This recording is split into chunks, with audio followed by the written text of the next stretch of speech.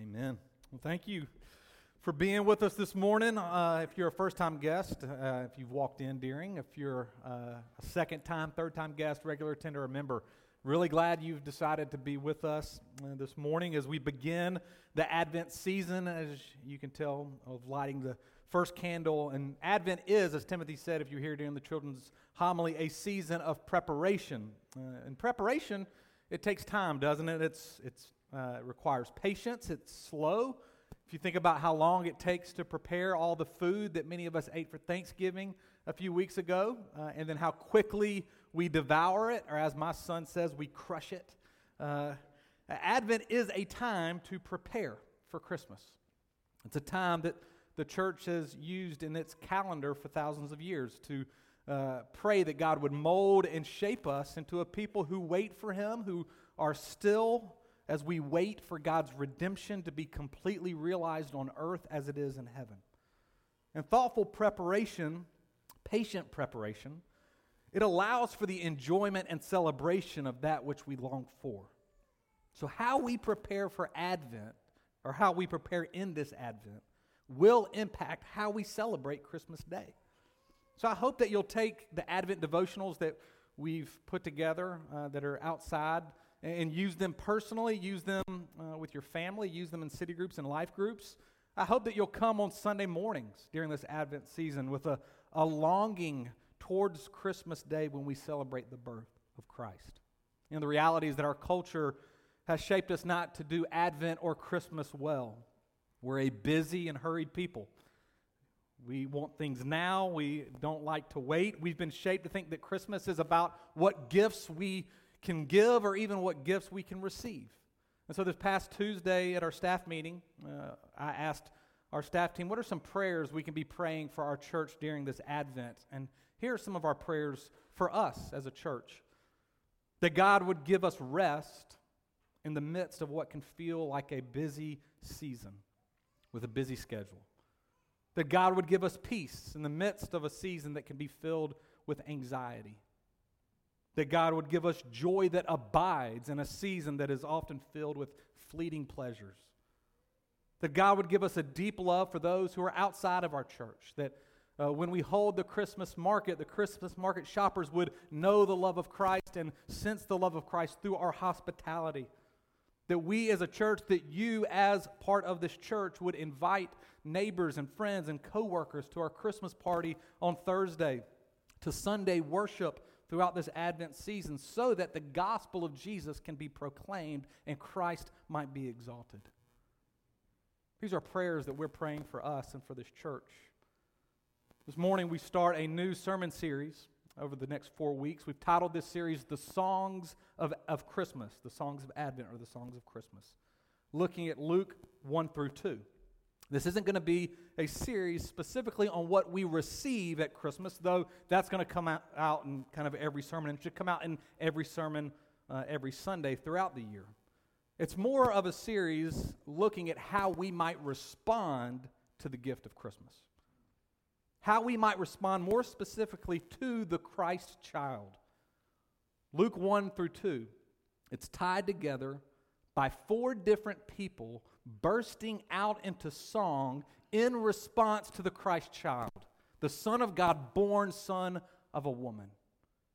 We see Mary, Zechariah, the angels, and Simeon all erupting into poetic song about God when they understand the coming of the Christ. 2 weeks ago, I guess now, Thanksgiving, we were at my wife's family in Alabama. And they've always had this tradition, and now I've married into the tradition of watching the Thanksgiving Day Parade, Macy's Thanksgiving Day Parade.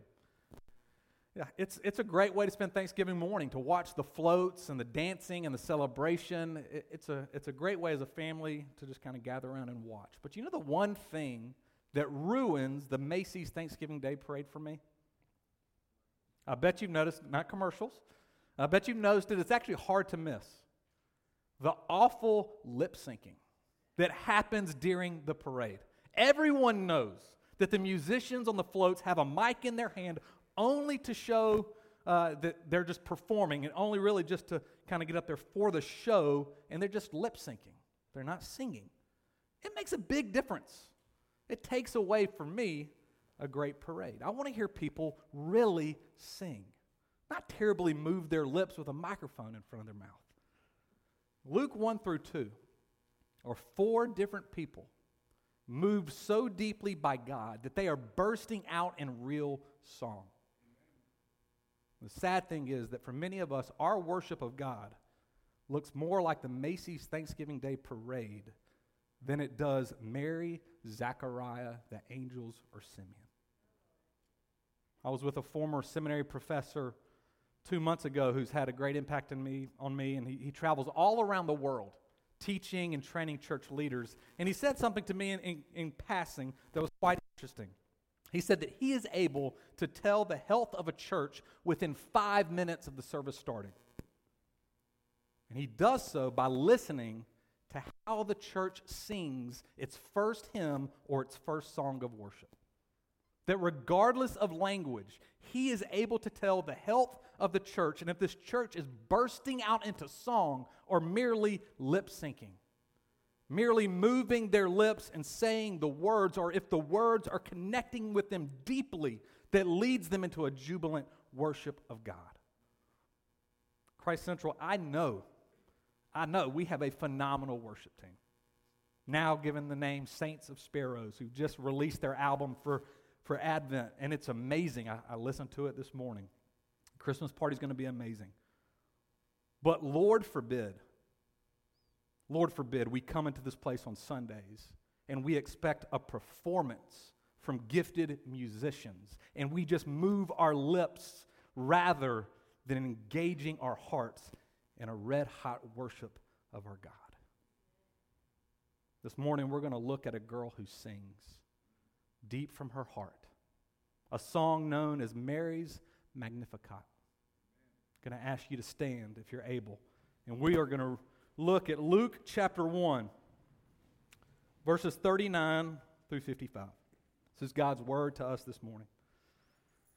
In those days, Mary arose and went with haste into the hill country to a town in Judah, and she entered the house of Zechariah and greeted Elizabeth.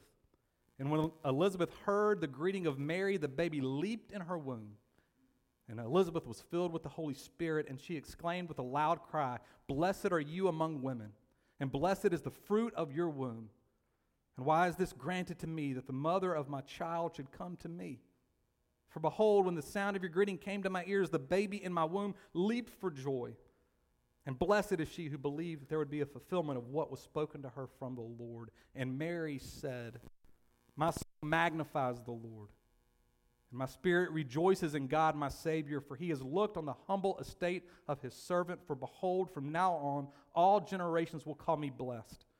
For he who is mighty has done great things for me, and holy is his name. And his mercy is for those who fear him from generation to generation. He has shown strength with his arm. He has scattered the proud in the thoughts of their hearts. He has brought down the mighty from their thrones and exalted those of humble estate. He has filled the hungry with good things, and the rich he has sent away empty. He has helped his servant Israel in remembrance of his mercy, as he spoke to our fathers, to Abraham, and to his offspring forever. The grass withers and the flowers fade, but God's word endures forever." Let's pray. God, I ask that you would speak to us now by your Spirit and to our spirit. Lord, that you would bring the word that we just read to life, that the ink would feel fresh to us as though you've just written it to us, that we would have our hearts deeply engaged with the truth of the coming Christ, that would then well up within us a song of our own, a song to you for your glory. Would you meet us? Would you speak to us this morning? We pray this in Jesus' name. Amen. You can have a seat. Well, Mary is the mother of Jesus, and she's between the ages of 12 to 15. She's from the town of Nazareth, the very place that had the moniker, "No good shall come out of Nazareth." She's poor, uneducated. She's a Jew who has placed her hope in the coming Messiah who would redeem God's people. Kent Hughes said that Mary is a nobody in a nothing town in the middle of nowhere. And God chose Mary. God chose Mary to be the one who would bear the Christ child. Now, we didn't read verses 26 to 38, but that's where the angel Gabriel visits Mary. And the angel Gabriel says, "O favored one, the Lord is with you." And verse 29 tells us that Mary's greatly troubled at this saying. Troubled means she's confused. She's confused. She's wondering, what's happening? Am I hallucinating? This angel is speaking to me. And then the angel responds and tells her to not be afraid, that in fact she will conceive in her womb, bear a son, and name him Jesus. He'll be called Great, Son of the Most High. He will sit on David's throne. And she's further confused. I'm going to give birth to the Messiah, to the Christ child. And so she questions again, how will this be since I'm a virgin? And God tells her it'll happen by the power of the Holy Spirit. Now, I point that out to say that Mary did not immediately receive the good news of the coming of Jesus and believe it. She processes all that's being told. She engages with Gabriel. She asks questions. She's not convinced of the coming of Christ in her until she visits her cousin Elizabeth, and the baby in Elizabeth's womb, whom we know as John the Baptist, leaps with joy at the sound of Mary's voice. It took some time for Mary to be convinced of the coming of Jesus. I know there are a good number of you here this morning that are processing the claims of Christ, the claims of Christmas. And I know many of you know people who are processing and asking questions about the gospel of Christianity. We want to be a place here at Christ Central that welcomes all people in their questions. And we realize that everyone processes the claims of Christianity at different speeds, asking different questions. We want this to be a place that you feel comfortable doing that. And I want you, those a part of Christ Central, to feel like this is a place you can invite people who are processing the claims of Christ too, especially during this Advent season. Because Advent is a preparation for the celebration of Christmas, which is the celebration of the incarnation, the Son of God becoming a child. Son of God becoming a child. Listen to this quote by J.I. Packer. God became man. The divine Son became a Jew. The Almighty appeared on earth as a helpless human baby, unable to do more than lie and stare and wriggle and make noises, needed to be fed and changed and taught to talk like any other child. The babyhood of the Son of God was a reality. The more you think about it, the more staggering it gets. Nothing in fiction is so fantastic as is the truth of the incarnation. Nothing in fiction is so fantastic as is the truth of the incarnation. Packer goes on to say that if someone can grasp the incarnation, the Son of God becoming a child, a baby, then all other difficulties believing the gospel of Christianity can begin to be dissolved. For if God became a human, why could he not perform miracles?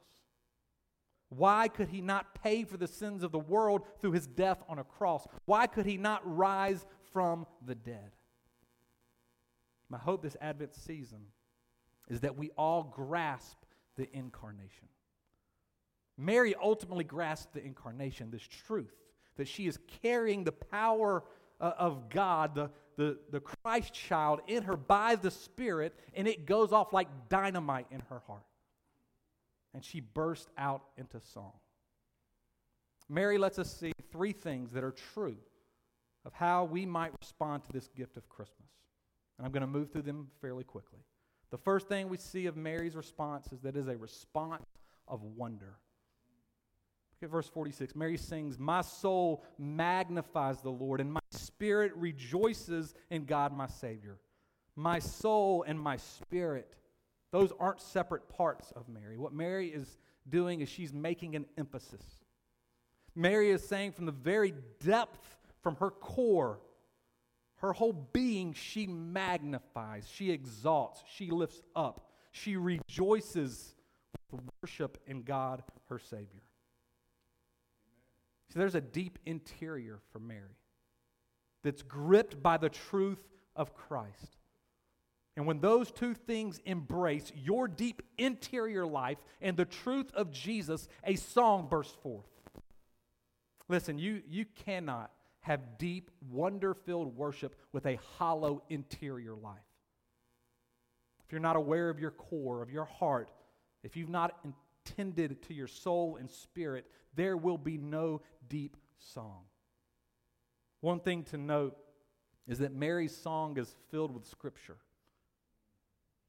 It's a good echo of 1 Samuel chapter 2 in the Old Testament, Hannah's song, as she sings of God's giving her child Samuel. There are other parts of her song that echo sections of Genesis, Deuteronomy, Job, Psalms, Isaiah, Ezekiel, Micah, Habakkuk, Zephaniah. What this shows is that Mary has hidden God's word in her heart, in her soul. And when the truth of Christ is revealed to her, she bursts out in deep, wonder-filled worship. Are you hiding God's word in your heart? Are you allowing God to tend to your soul? Without it, you'll only have shallow worship. Eva Cassidy was a phenomenal musician with an angelic voice who performed in Washington, D.C. bars and venues. And while she was alive, she was mostly hidden and obscure. She sang and performed in small venues throughout D.C. The thing about Eva Cassidy is that she only sung what moved her. She would never sign a contract with a big record label, though she was phenomenal, because she would only sing. She would not be forced to sing anything else than what moved her. In her early 30s, she was diagnosed with melanoma. She died at the age of 33 from cancer. And Eva Cassidy's friends and fans loved her. She had a loyal following. So they convinced her to put on a last performance. And while Eva had cancer, one of the last songs that she sang was, "How Can I Keep from Singing?" Eva Cassidy, with a body laden with cancer, could not help but sing. I wonder if the gospel of Jesus explodes like dynamite in your soul and spirit because your interior life is connecting with the truth of Christ, and you can say, no matter what happens in this life, how can I keep from singing about the Christ? We also see that Mary is filled with wonder because what's happening to and for her. She sings, "He's looked on me. He's called me blessed. Great things He has done for me." Mary is amazed at who God is and what God is doing to and for her. Now, Mary is unique in her role of salvation. She is the Virgin Mary who gave birth to the Christ. But every one of us should be amazed at what God has done to and for us. Everyone who is a Christian should be marked by the response of, why me? Why me? Why would the Creator, Almighty, the Savior, look down from His throne and save me? Why would God pour out His love and grace on me? If someone were to ask you if you are a Christian, we should never have the posture and the response of course I'm a Christian. Of course I'm a Christian. There is no of courseness as a Christian. When we understand God's grace and the sending of Christ to save us, we respond with, yes, I'm a Christian, but I don't know why He would choose me. I don't know why He would save me. Why me? It's the mark of faith. Surprised by grace is the essence of faith in Christ. Because if Christianity is something done by you, by your deeds and by your actions, you will have no wonder. And you will have no deep singing. But if it is something done to you, you'll ask, why me? And you'll burst out in deep song. Second thing we see of Mary is that there's a response of humility. Elizabeth, Mary's cousin, says upon Mary's arrival to her home in verse 43, "Why is this granted to me that the mother of my Lord should come to me. See, even Elizabeth is marked by a lowliness. Humility is her response to the coming of Christ. And then Mary sings, He's looked on the humble estate of His servant. It's the lowly who sing deep songs of worship. It is those who know their place, those of lowliness that sing deeply. Notice Mary doesn't become low. The truth of Christ coming to her helps her realize she is low. And in humility, she sings deeply. Martin Luther observed, God could have gone to Jerusalem and picked out Caiaphas' daughter, who was fair, rich, clad in gold embroidered raiment, and attended by maids in waiting, but God preferred a lowly maid from a mean town. The coming Christ comes to and for the lowly, and the lowly know their place before the Christ. Humility is a right response to Christ's coming. Look at verses 51 to 53. Mary sings, He has shown strength with His arm. He has scattered the proud in their thoughts of their hearts. He has brought down the mighty from their thrones, and the rich He has sent away.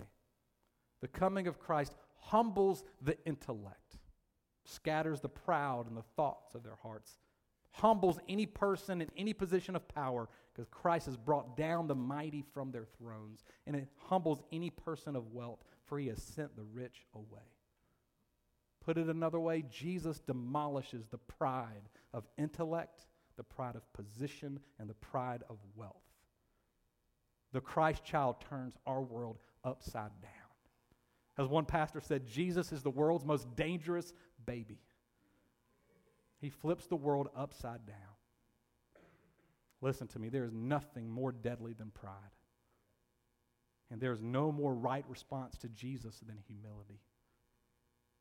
And there was a pastor in Orlando, Florida, while I was in seminary there, who was a young pastor, exploding and growing church. And he was in his young 30s, younger than me. His father was a pastor of a really large church in Orlando too.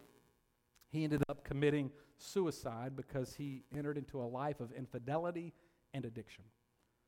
And it came out after his suicide that he had written down everything to the detail of what should happen for his funeral. The songs that should be sung, the scripture that needed to be read, who was to be involved. He made sure his church staff knew exactly what to do at his funeral. He even wrote his own obituary. And there was one line in the obituary that might be the telltale sign of what led to his downfall and death. So he was a little bit shorter than me. I met him a few times. So he's maybe 5'8". But in his obituary, he wrote that he stood 5'11 3/4". He always thought that he was bigger than he was.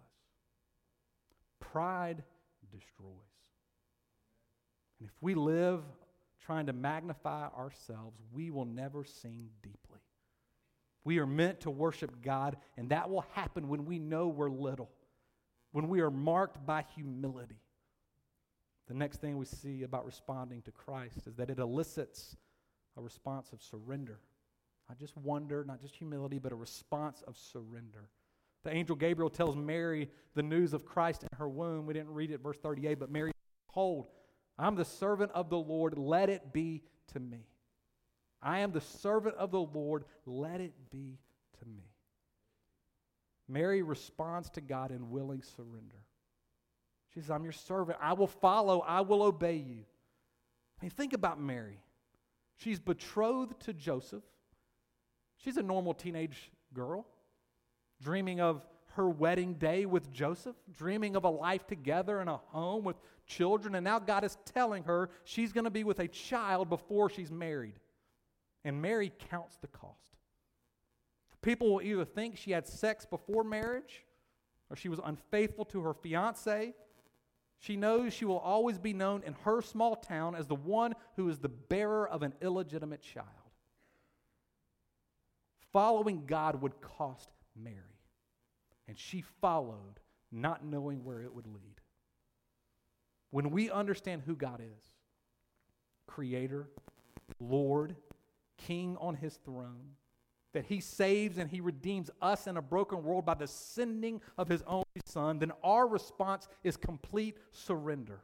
To surrender it all, laying everything down, no matter the cost, following him fully. Now, I'm sure we are all feeling a little bit of guilt because we ate too much at Thanksgiving, and we probably eat a little bit too much during this Advent season and Christmas Day.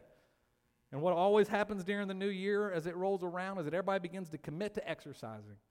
We all begin to sign up for some gym memberships, and we have goals, and we have a plan in front of us, and we're committed as long as those goals work out or as long as it's meeting our needs. And then what often happens 3 months later, people begin to leave the gym and quit their routine. Becoming a Christian, it's not like signing up for a gym membership.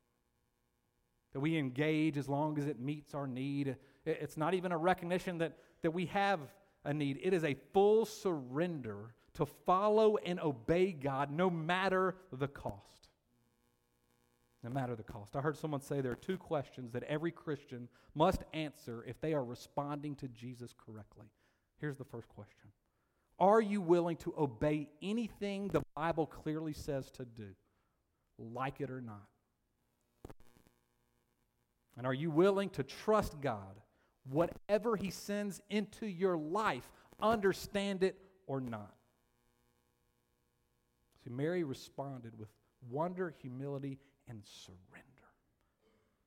She connected what was happening to her to the covenant promises made to Abraham. We see that in verse 55. This is beautiful. She knows God's covenant promise to Abraham in Genesis. She knew God's word, right? That another impossible birth would come through Abraham and Sarah. God promised that, the child. And God promised through Abraham's seed, the nations would be blessed. The promise in Genesis is not through Abraham's seeds, plural, but through Abraham's seed, singular.